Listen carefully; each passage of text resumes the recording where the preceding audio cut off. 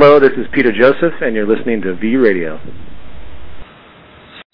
Good afternoon, folks. Welcome to V Radio. I'm going to be doing another news show today, basically. Once again, I'm going to try to get around to being able to do this every day when I'm basically figure out where best to fit it into my schedule. So, that being said, I wanted to talk a little bit first about some of the things that I talked about on the last one, which was, in regards to the upcoming debates that are now the past debates. And one of the things in particular that actually stuck out to me, and remember again that this is studying it from the perspective that we're learning basically from the strategies employed by people that are manipulating you. But one of the things that kind of shocked me the most about it was, aside from the fact that they're jumping all over Obama and supposedly Mitt Romney won. And it's interesting to me that people perceived that he won the debate, considering that Mitt Romney lied his pants off throughout the entire thing.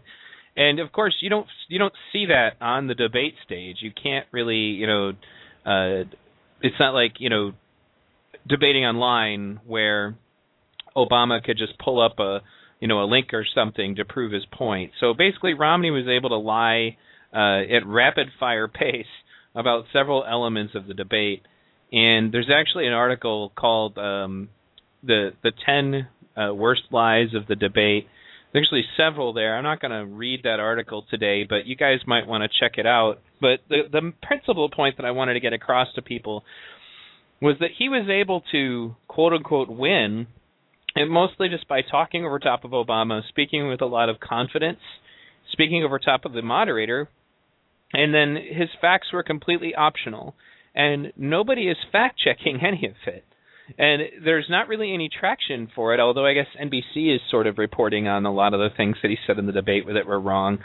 And that was all it took to help recover. I don't understand what strategy Obama was employing in that situation, because provided that there is any real attempt to use strategy, obviously, because he should have just come out swinging. He's had Romney on the ropes now for months because of that 47% video, which for some reason Obama didn't feel any need to mention, and the biggest thing that, I think we can learn from this beyond anything else is how most of my listeners don't really care too much about the electoral system, is to think very hard about the way that argument went down and what the perceived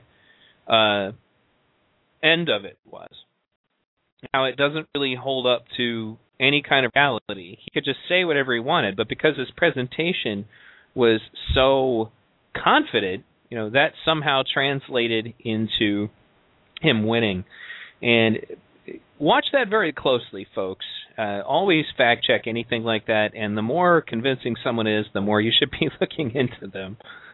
So, now news as far as things in regard to the election, as I've urged many of you guys to consider, if you're going to go and vote, or maybe, even if you don't want to vote, you should at least consider going and making a statement, okay? Overall, the people don't really want you to utilize that aspect of your rights. It actually benefits them. I don't really think boycotting voting helps. And it is, at least from the Zeitgeist perspective or the Venus Predator perspective, I think the closest candidate to most of what we believe is anybody from the Green Party. You could do me a favor for V Radio and just show up to the polls and just vote a green ticket. There's a way to do that. Just vote party, vote green all the way down the line.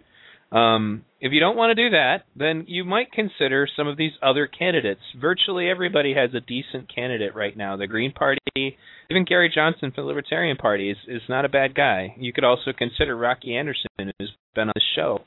And then, speaking of that, historic presidential debate. A friend of mine from the old days in the micro campaign actually helps to put these together usually. But the event will be broadcasted live online for free October 23rd at 8 p.m. Central Time at freeandequal.org. That's free, A-N-D, like the word and, equal.org/live.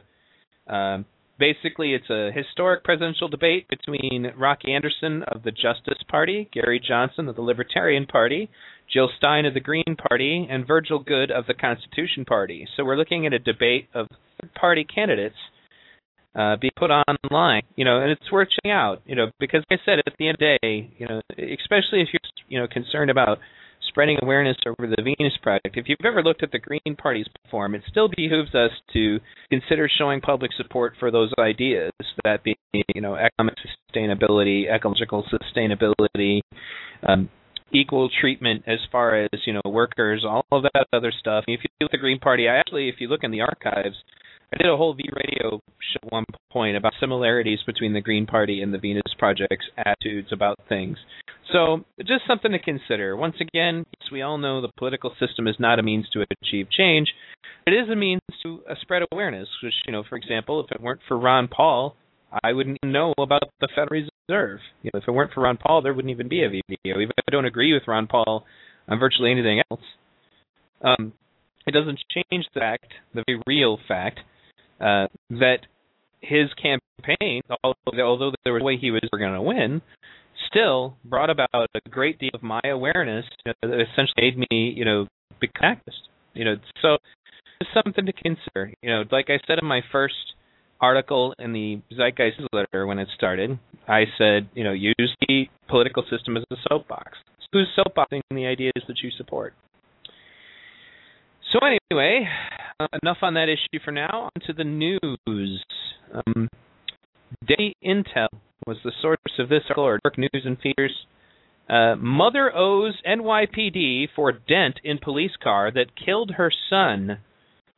Timon Robinson, a 27-year-old Brooklyn man, died earlier this year after being hit by a police car when Robinson was caught stealing cobblestones from his housing project, ran toward the building and was struck by the pursuing vehicle, putting him in a coma he never came out of. Police say it was an accident, while witnesses claim otherwise. But either way, the NYPD wants $710 for the dent he left in the car. Quote, "We're still grieving, and this is like a slap in the face," said Laverne Robinson, Robinson's mom, who received a letter from a collection agency on September 27th for property damage to a vehicle owned by the New York Police Department. A lawyer for Dobinson called the bill a disgrace, adding, "In my 40 years of practicing law in this city, I've never seen anything as heartless as this." Although the city medical examiner ruled the death an accident, Brooklyn District Attorney Charles Hines said an investigation is ongoing, with Internal Affairs also looking into the family's claims of police wrongdoing. The Daily News reports, "They want my son to pay for damage to the vehicle that killed him," said Dobson. "It's crazy." By the way, there's an update here. The Times reports that the law firm behind the lawyer has ceased collection on the $710. "We're not aware of the circumstances," said a lawyer for Linebarger, Goggin, Blair, and Simpson. "This type of receivable is not something we pursue when the alleged debtor is ceased." No word yet from the NYPD. So although they have essentially, called off the dogs, just the notion that this was even something that they would ever consider in the first place, I think is kind of a point in the direction, basically to bring about the idea that, it's kind of asinine to suggest that, you hit me with your car and now I'm responsible for the damages. So anyway, I'm going to move on to another one here. I've mentioned my time in the Boy Scouts on V-Radio before, okay? And this story, well, it's not necessarily as relevant to some of the other things we've discussed. We do discuss gay rights on V-Radio. And so I'm going to go ahead and read this petition. There's an online petition, change.org. Boy Scouts, don't let your anti-gay policy deny my son his Eagle Award. My son Ryan needs your help. Ryan joined the Boy Scouts when he was just 6 years old, and since then he's been dreaming of earning his Eagle Award, the highest rank in the Boy Scouts. Ryan is now a senior in high school. He just completed the final requirements to earn his Eagle Award. He's an honor student with great SAT scores who hopes to attend the University of San Francisco. Because he recently came out to his friends and family as gay, leaders from our Boy Scout troop say they won't approve his Eagle Award. A Boy Scout is equal by earning many badges, completing all lower Scout requirements, and carrying out an approved final project. So Ryan decided to build a tolerance wall for his school to show bully victims like Ryan that they are not alone. Ryan worked countless hours with elementary students to amass a wall of 288 unique tiles, all illustrating acts of kindness. But when leadership in Troop 212, San Francisco Bay Area, found out that Ryan was gay, the Scoutmaster said he refused to sign the official report, designated Ryan as an Eagle Scout, despite the fact that Ryan completed all of the requirements. Many troops around the country are choosing to reject Boy Scouts' discriminatory policy. I sincerely hope that Ryan's troop will become one of them, and with your help, he just might. It hurts me so much to watch Ryan suffer for being who he is, because to me, he's perfect. Ryan has worked for nearly 12 years to become an Eagle Scout, and nothing would make him more proud than earning well-deserved distinction. I hope that if enough people come together, we can convince my son's troop leaders to help him feel proud of who he is and all he's accomplished. Citizenship in the community, a merit badge earned, means standing up for what is right, and I am proud of Ryan doing just that. I'm going to post the link in the chat room, although because I didn't really give a lot of notice for this particular segment. I don't think anybody in there now. You can go to change.org and check this out. I'll also post it in the Friends of V Radio page, which you can find on my Facebook. Actually, my Facebook, which you can get link section at my website, v-radio.org, if you'd like to send the online petition. I know I myself was contemplating involving my son in the Boy Scouts because I'd had a lot of positive experiences while I was in the Boy Scouts. And what doesn't make any sense to me, because, some people said, well, this is a private organization and it's a Christian organization and they're permitted to do whatever. I remember when I was in the Boy Scouts, they had these religious emblems, and because my particular Scoutmaster happened to be a minister, he really wanted us to look at these religious emblems. They were like special badges you could earn through religion, and they had one for every denomination of Christian that there was, and they even had one for Buddhists. So, since Buddhists don't believe in Christ or God, I don't really understand why they feel that the Boy Scouts is solely Christian organization. But, they do have a right, I guess, as a private organization to do that, and I also have a right to not involve my children and to suggest to other people not to involve their children in any organization that participates in bigotry. So, just something to think about, folks. And it doesn't mean that individual troops, because as they pointed out, some individual troops have stated that they don't support what's going on, but it doesn't change the fact that the people in charge of the organization have that same conclusion. So, in any case, posted by Charlie Veach of the Love Police from Mail Online, banking protest mural resembling Nazi anti-Semitic propaganda to be removed from East End. East London's Tower Hamlets Council says it has received news complaints about the mural. Councillor Peter Gold said it is horribly similar to the propaganda used by the Third Reich in Nazi Germany. He has urged the police to pursue artist Mir One, real name Kalen Okerman, under race hate laws. Mir One denies his mural is anti-Semitic. The piece is also being defended by resident Azmul Hussein, who owns the property. Get to the gritty here. A mural depicting money-giving beggars will be removed following complaints that it resembles the anti-Semitic propaganda of Nazi Germany. The provocative paintings appeared on a wall in the predominantly Muslim area of Brick Lane in East London, once a thriving Jewish community. The mural by international graffiti art Mir One shows mustachioed and hooked-nosed beggars huddled around a monopoly board supported on the backs of the working class, seeming drawn on long, outdated Jewish stereotype. Now, I'm looking at these pictures, and I'm not getting that from this mural. But anyway, as Milo was saying, pictured as defending the artwork which has been painted on his property, he describes the wall showing world leaders playing Monopoly on a table held up by taxpayers. Now the artist has been accused of anti-Semitism, a claim he vehemently denies. But its continued presence causing public tolerance to fray, council bosses have set a deadline for its removal. Mir One, real Count Ackerman, completed the painting last month in an area of deep Jewish history. Orthodox immigrants fleeing persecution in Tsar Russia first settled in Blaine in the 1980s, and the area remained a proud Jewish neighborhood until the 1960s. Local councilor and long-term president Peter Golds has urged the police to pursue the inflammatory artist under race laws. He said, "When I saw the mural, I was shocked. It's simply horrible to use propaganda used by the Third Reich in Nazi Germany." But once again, I'm looking at this, and I I just don't see it. This is not an anti-Semitic piece of art. But the hoarding and Nosman, actually, I don't even see any noses, but okay. Remember, folks, I don't always agree with everything I'm going to read, and that's one of the reasons I read it, is to decode some of this stuff. Local counselor and long-term resident Peter Golds, who has branded the anti-Semitic, has urged the police to pursue the inflammatory artist. Quote, it's seriously worrying in an area that's so culturally sensitive. Brick Lane was home to the Jewish community and now home to another immigrant group. Yet it's intensely racist and has caused a great deal of offense. I'm looking at this thing and I don't. It's just a bunch of white guys. I'm not getting any. I mean, it's not like a caricature like you would see in the Nazi propaganda. I mean, they don't have those big giant noses, and so I don't get they're getting this. But I like the idea that they're playing Monopoly on the back of their people. That much is at least cool. But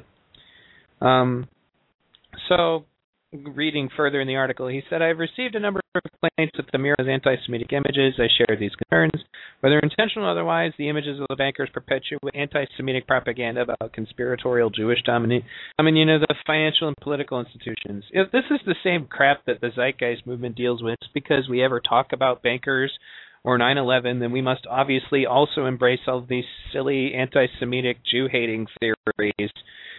Which is just silly. There are bankers who happen to be Jews. There are also bankers who happen to not be Jews. And the idea that, just because it's like if you hate anything that's monetary elite, they must also be anti-Semitic just because there does happen to be some wealthy Jew people is retarded. So, anyway, it's interesting that, also, I mean, this guy, it's painted on his own property, and these people are thinking about trying to take it down. I don't know what they're going to justify here. But anyway, so moving right along, I also wanted to say to you folks and remind you, anytime you see an article you think would make a good addition to a V-Radio news broadcast, please don't hesitate to bring it to my attention. And with that, the next thing I wanted to do, actually, because I have not shared this in an audio format, I had a presentation for Z-Day, May 2011, and I got a lot of really good compliments on it, which is kind of surprising because I really didn't prepare very well for it at all. I just kind of, figured I'd go in after watching everyone else's presentations and fill in whatever blanks were open. And Peter eventually took it and uploaded it to TZM official channel, so some of you might be familiar with it already. But basically, to kind of end this broadcast, I'm going to play that recording. And I want to thank everybody again for tuning in and for supporting V-Radio. If this is your first time checking out V-Radio, please go to my website, v-or-v-radio.org. You can go to the archives section or find more news shows, find interviews, documentary filmmakers, politicians, a few good ones, scientists, activists, lots of great stuff, roundtable discussions. You can also click on the must-see TV list. I'm surprised how people actually come later and saying, I just found this and announce it every broadcast. But if you go to the must-see TV tab, which is find along the top, the must-see TV tab it takes you to a list of free documentaries that you can watch on the internet that I think are kind of required watching for anybody who wants to be socially conscious. So, furthermore, V-Radio is a listener-supported effort. If you like what you hear, consider paying in a few dollars a month for the efforts that are radio. Thousands of people download this broadcast, and I basically, if everybody gave $1 a month, it would be great. What ends up happening is it's usually the same group of 20 or so people who end up donating larger amounts, and I wish that wasn't necessary because I think V-Radio would be worth at least $1 a month from everybody who's listening, and I'm not expecting that to actually occur. I cap off how much I take because I don't really want V-Radio to be totally out or even largely about money. It helps me a little bit, but as far as like my overall costs, I still do other work. So. Anyway, folks, I am now, without further ado, going to take us to the presentation that I did at the last Z-Day, and I'm looking to do more of them. They bomb their countries and kill their women and children, and I kind of double-took and I went, did he just say that out loud? I didn't think politicians were allowed to talk about that kind of stuff. And then that kind of opened my eyes and made me become an activist. Now, I'm obviously not a Ron Paul libertarian anymore, but V-Radio is essentially just my broadcast that I do as an independent journalist. You can check it out at v-radio.org. I'll write that down up there eventually. But eventually, I watched Zeitgeist Addendum, and the idea of the resource-based economy came to my head, and then I suddenly went through this epiphany and rethought and reevaluated the way I think about the world in general and the solutions that I have been looking for my whole life. So I'm going to try to coalesce in a way that's less clinical than I think some people have presented this, and try to bring it to you in a way that's easy to understand. So first of all, let's go over what everybody needs if you're a living organism on Earth.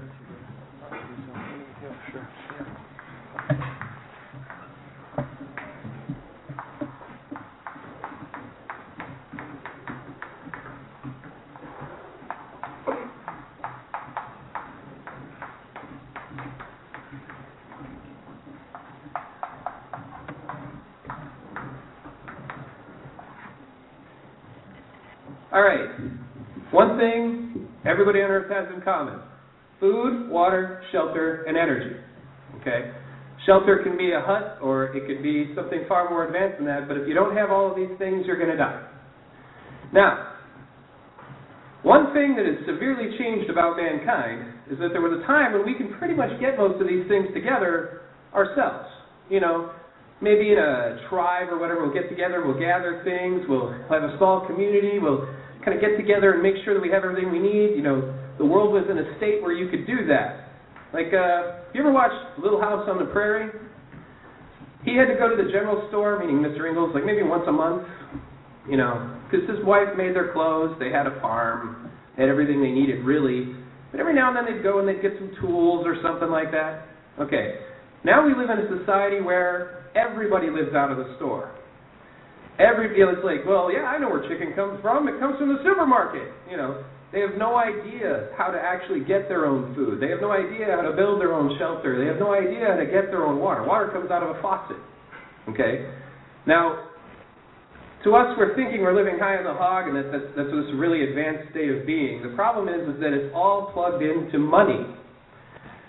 And money is only moved if it's profitable. Well, unfortunately, as we're finding out, being the whole 99% versus 1% paradigm, it's not always profitable to be sure that everybody has food, that everybody has water, and everybody has shelter, and everybody has energy. In fact, in most cases, it's actually more profitable to be sure that it's hard to get these things, because then you can charge more money. Okay? So let's break this down. We have been kind of conditioned as a society to believe that we need to have a job. In fact, if you don't have a job, you're a loser. There's something wrong with you.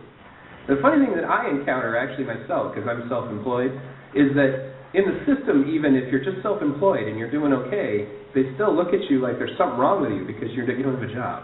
The system is designed to essentially enslave you. To get any of these things, you have to find a way to be more useful to somebody who has more money than you, than their money. Now, with a profit motive in a capitalist situation, it's actually to their benefit to find a way to make it so they don't need you. So that's why they have efficiency experts who sit around all day trying to figure out how to eliminate your jobs. And that's a trend that's only going to continue. Any politician that tells you they're going to bring you jobs, you're going to have to ask them how. Well, what are you going to do? Are you going to make it illegal to outsource? Are you going to make it illegal to automate? Let's talk about that. Let's break that down a little more. All right, so I had a friend who used to make her living working at a video store. You ever notice video stores are becoming a thing of the past? Well, they're getting replaced by things like Netflix. They're getting replaced by illegal downloading. And they're getting replaced by little automated machines called Redbox. It's a vending machine where you get your video. Okay? Well, video stores are closing down. So she eventually lost her job. She had to move out of my house because she couldn't pay rent anymore. Okay? That's a very small element of this. But this sort of thing is happening to all jobs. Because once again, if you can automate something, if it's a machine, it doesn't need a vacation, it doesn't need health care. It might need maintenance, but it doesn't care if you work it 24 hours a day. It doesn't have a labor union, okay? And the only thing that can compete with automation right now is sweatshop labor, slavery. I mean, they tell the people that they're working, and they even maybe treat them like it, maybe a little. But a lot of sweatshop laborers don't really live much better than slaves did in the South. Okay? So, given that, the system is finding ways to try to not need us. And that means that we have to have our own solutions. And if we think it's going to be because we elected somebody who's supposed to fix it, the system's not designed to be fixed. The system is designed to create profit for the top. It's not designed to be fixed. In fact, it never was. To take you a little bit of a history lesson, comes from my friend Senator Mike Gravel. Because I started working from him after Ron Paul. And when I was on the Ron Paul thing, I was all about the Founding Fathers.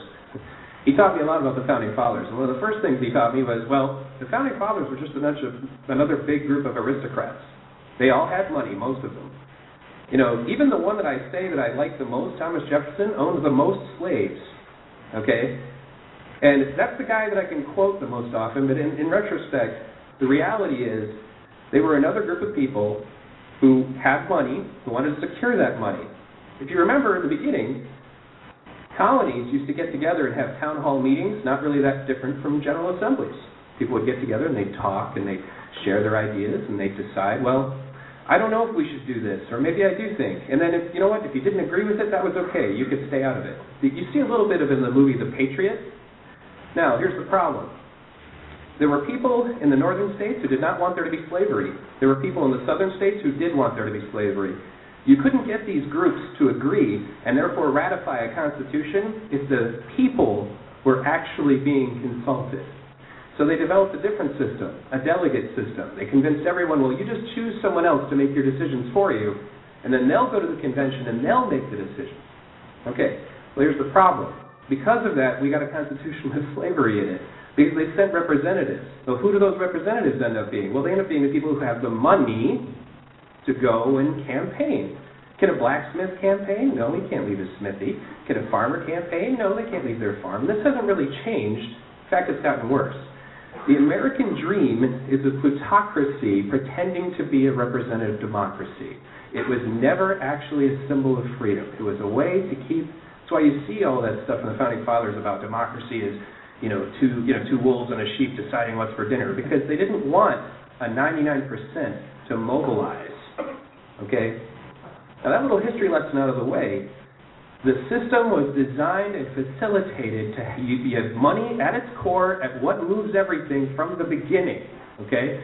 There was never a system in question that was really supposed to be for the common man. It never existed. Okay, it was just another way to create new nobles. And who are those nobles now? Well, we call them people like Ted Turner, the big one percenters. Okay? To us, it's always been about labor. How do we find a job? And because of that, as the system decays, because it's falling apart, because there's one other aspect of the system that is not really going to stand up much longer, because mankind's technology is growing at an exponential rate. And what is that? Let's look at it for a second. You got producers. These are people who make products. Okay? People who buy them. Who are also usually the people who are working.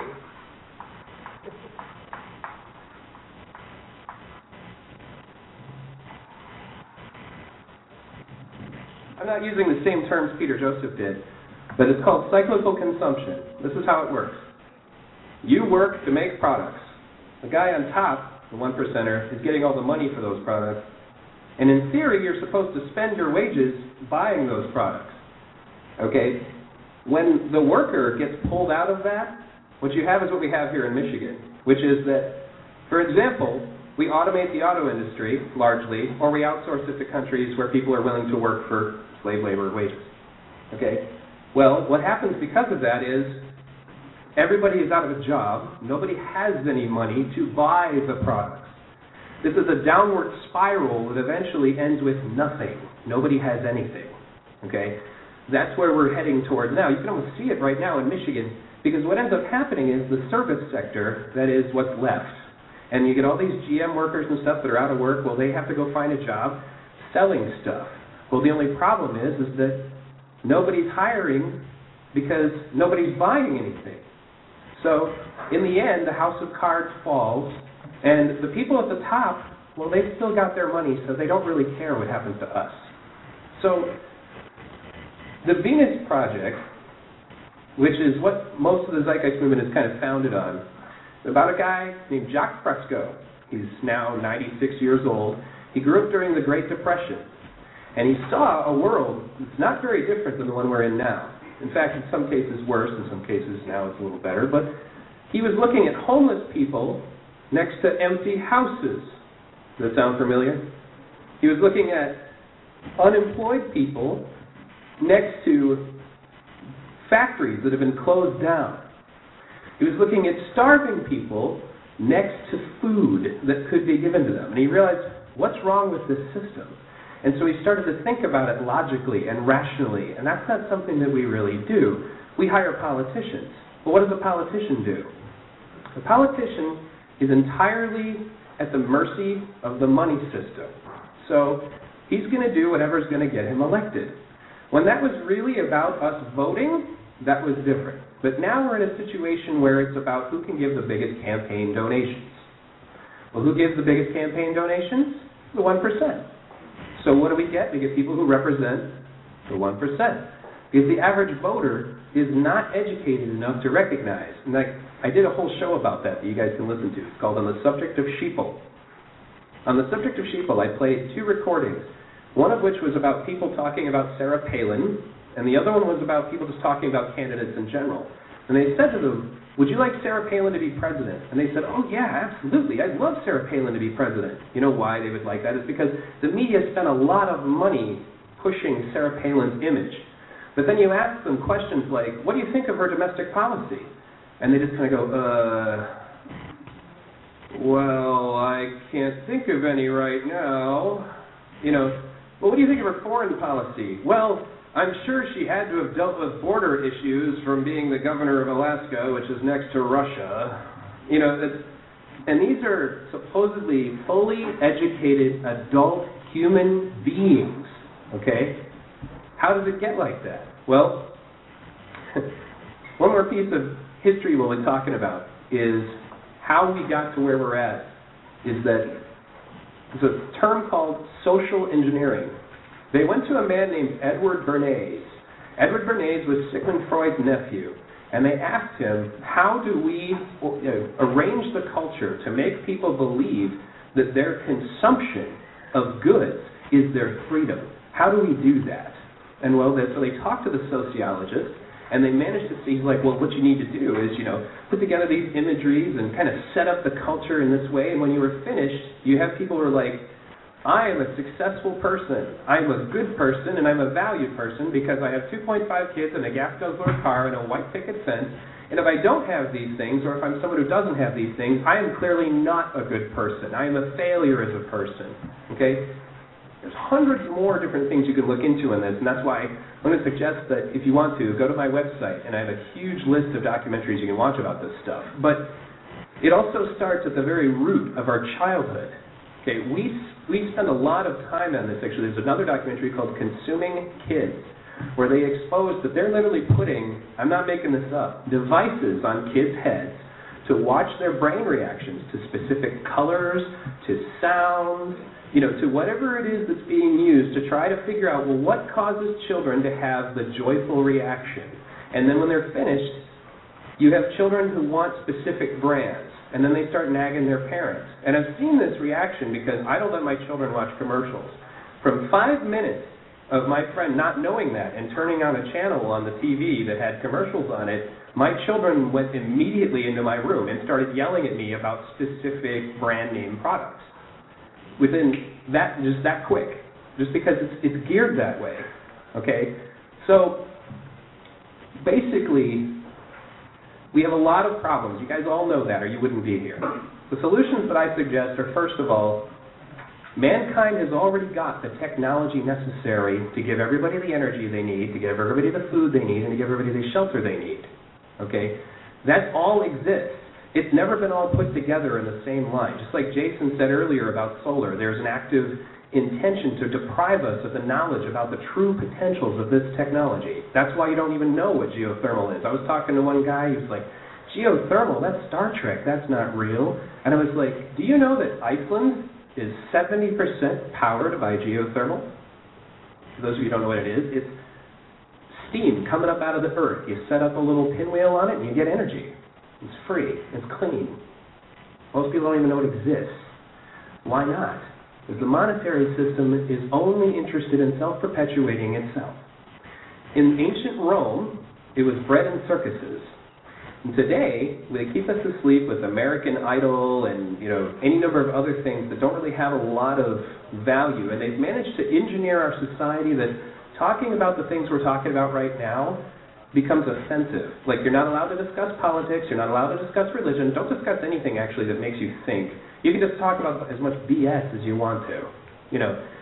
We as a people, as a species, have allowed ourselves to be engineered in this way, and it's preventing us from seeing the very real solutions that are right there. So let me ask you, do you need a job working for someone else to pay for your food, or do you have the ability to produce your own food? Even if you have to come together as a community, do you need a job, or do you need to be able to produce your own food? Do you need a job to pay your water bill, or do you need to learn how to purify and use your own rainwater? Do you need a job to be able to make your own shelter, or do you need to learn how to build your own shelter? You need to do some of the efforts like Occupy Detroit is doing right now about getting some of these houses that are just sitting there and actually making them livable again. Do you need a job to get energy? Well, as you heard from Jason from Occupy Flint, solar is one option, but when you look at the real global implications, it's actually probably going to be geothermal and solar and tidal and water. If you get them all together, we shouldn't even need to be paying an electric bill. Do you need a job to pay an electric bill, or do you need electricity? We have to get out of the mindset that they've kept us in, which is that our entire purpose is to find a job. We, especially in these communities, like when I was out at Occupy Detroit, when I was at Grand Circus Park camping with everybody, it looks like a war zone. And there's a whole bunch of unemployed workers who could be coming together as a community to work on projects like the ones Jason is with the solar panels. You could come together as a community and build community gardens and produce your own food to feed the people that are hungry in your city. You could come together as a community and look for real solutions. The solution is not always going to be, go find yourself a politician and hopefully they'll change things for you. Because unless it's in their best interest, it isn't going to happen. That's a hard fact. But the reality of the matter is this. Okay? Let's look at two different ways to approach it. The resource-based economy way. We want to build a bridge. Okay. That as opposed to a capitalist way. You go to a city council, you say you want the bridge. The city council members there decide, well, which one of my campaign providers is going to be the best to give this contract to? I'm going to give them a no-bid contract, of course, which means that I'm going to give them the most amount of money I can. And why do I care? Because it's the taxpayers' money anyway, and I'm going to get a big political contribution if I do it that way. Okay? Or you can go find an architect who actually knows what he's doing, get together as a community, and then make sure that the bridge is built right the first time. That's another issue. You privatize it, they want to come back and fix it. So, of course, it's not in their best interest to build it to work right away. Okay, build it right the first time, intelligently, with the purpose of actually benefiting the people using it and not benefiting the pocketbooks of the people on top.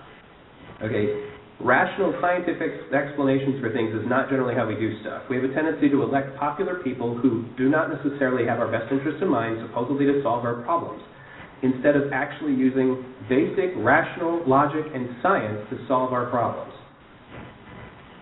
And that is the crux of it. I could go into much more detail, but I think you guys have gotten a lot of that tonight. What it really amounts to is whether or not the method to get there, like maybe solar's not the way, maybe tidal's not the way, but when there's a problem presented to society, then we rationally, through the scientific method, analyze that problem and then come up with proposed solutions, test those solutions, and whichever one proves to be the best, well, that's the one we pick. It's not the Republican choice, it's not the Democrat choice, it's not the Green choice or the Libertarian choice, it's which one of those bridge designs that we put together actually will last longer. Rational thinking. Not, well, I'll elect some guy who hopefully will build me a bridge. Okay? At the very core of everything that we do as a species, we've allowed ourselves to basically kind of be robbed of our brains. All right? We've allowed ourselves to lose our focus on everything that actually belongs to us. And we essentially You can do a lot of studies about the way that works by looking further in that stuff I told you about with Edward Bernays earlier, but we have stopped taking responsibility. It kind of reminds me of that part of V for Vendetta, when he's saying, I'm sure that you would like to talk about who's at fault, and of course there are some people who are more at fault than others, but if you're really looking whose fault it is, you have to look in the mirror. Every one of us who allows the wool to be pulled over our eyes and allows the media to control our thinking and does nothing about it is equally at fault. So now that everything's falling apart, like you see here in this city, like you see many other cities across America, more people are starting to wake up. More people are starting to come out of their homes and actually be part of the community. And that's where it's going to start. It's going to start on a grassroots level when people decide, you know what, you keep playing your game over there. We've already built the power plant. We don't need your help. We don't need your welfare because we've already built a local farm. You weren't giving it to the people who really needed it anyway. We don't need your shelter because we've already got that handled too. Don't try to change the system, and although I'm not going to say, give up on that, just rebuild it for yourselves. That's where we're at. Trying to fix this thing that was designed from the beginning to keep the people with the most money on top, it's like trying to fix a car that has no battery in it. No matter how much you do to the rest of it, it's never gonna run, because it wasn't meant to. So think for a moment about redesigning your culture, redesigning it with everything in mind. I'll give you one more design example of how we don't tend to think very much about what we do. The people mover had to kind of be forced into Detroit's infrastructure. Imagine that we design cities that have people movers everywhere. From the beginning, it was always in there. We didn't have to add it later. It was always in there. Well, if we had a people mover everywhere, then not everybody would need a car. If not everybody needs a car, then there's so much less resources being used, so much less pollution, et cetera, et cetera, et cetera. Okay?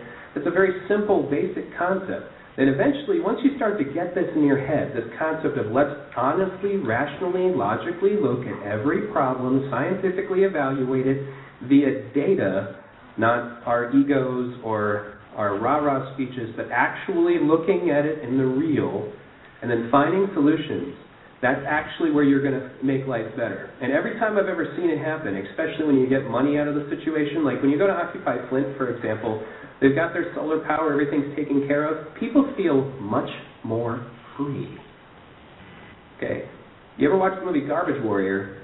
The guy specializes in off-the-grid living, and that's basically what we're talking about, off-the-grid living on a mass scale. And the one day, he finally finished his house that was largely made out of reused junk. He said, wait a minute, I don't have a job, and I don't need one. Hell, I'm going to go for a walk. And he just went for a walk. He's like, that was the most amazing thing I've ever done. I don't answer to anybody. I don't have a boss. I don't have any bills because everything's all taken care of.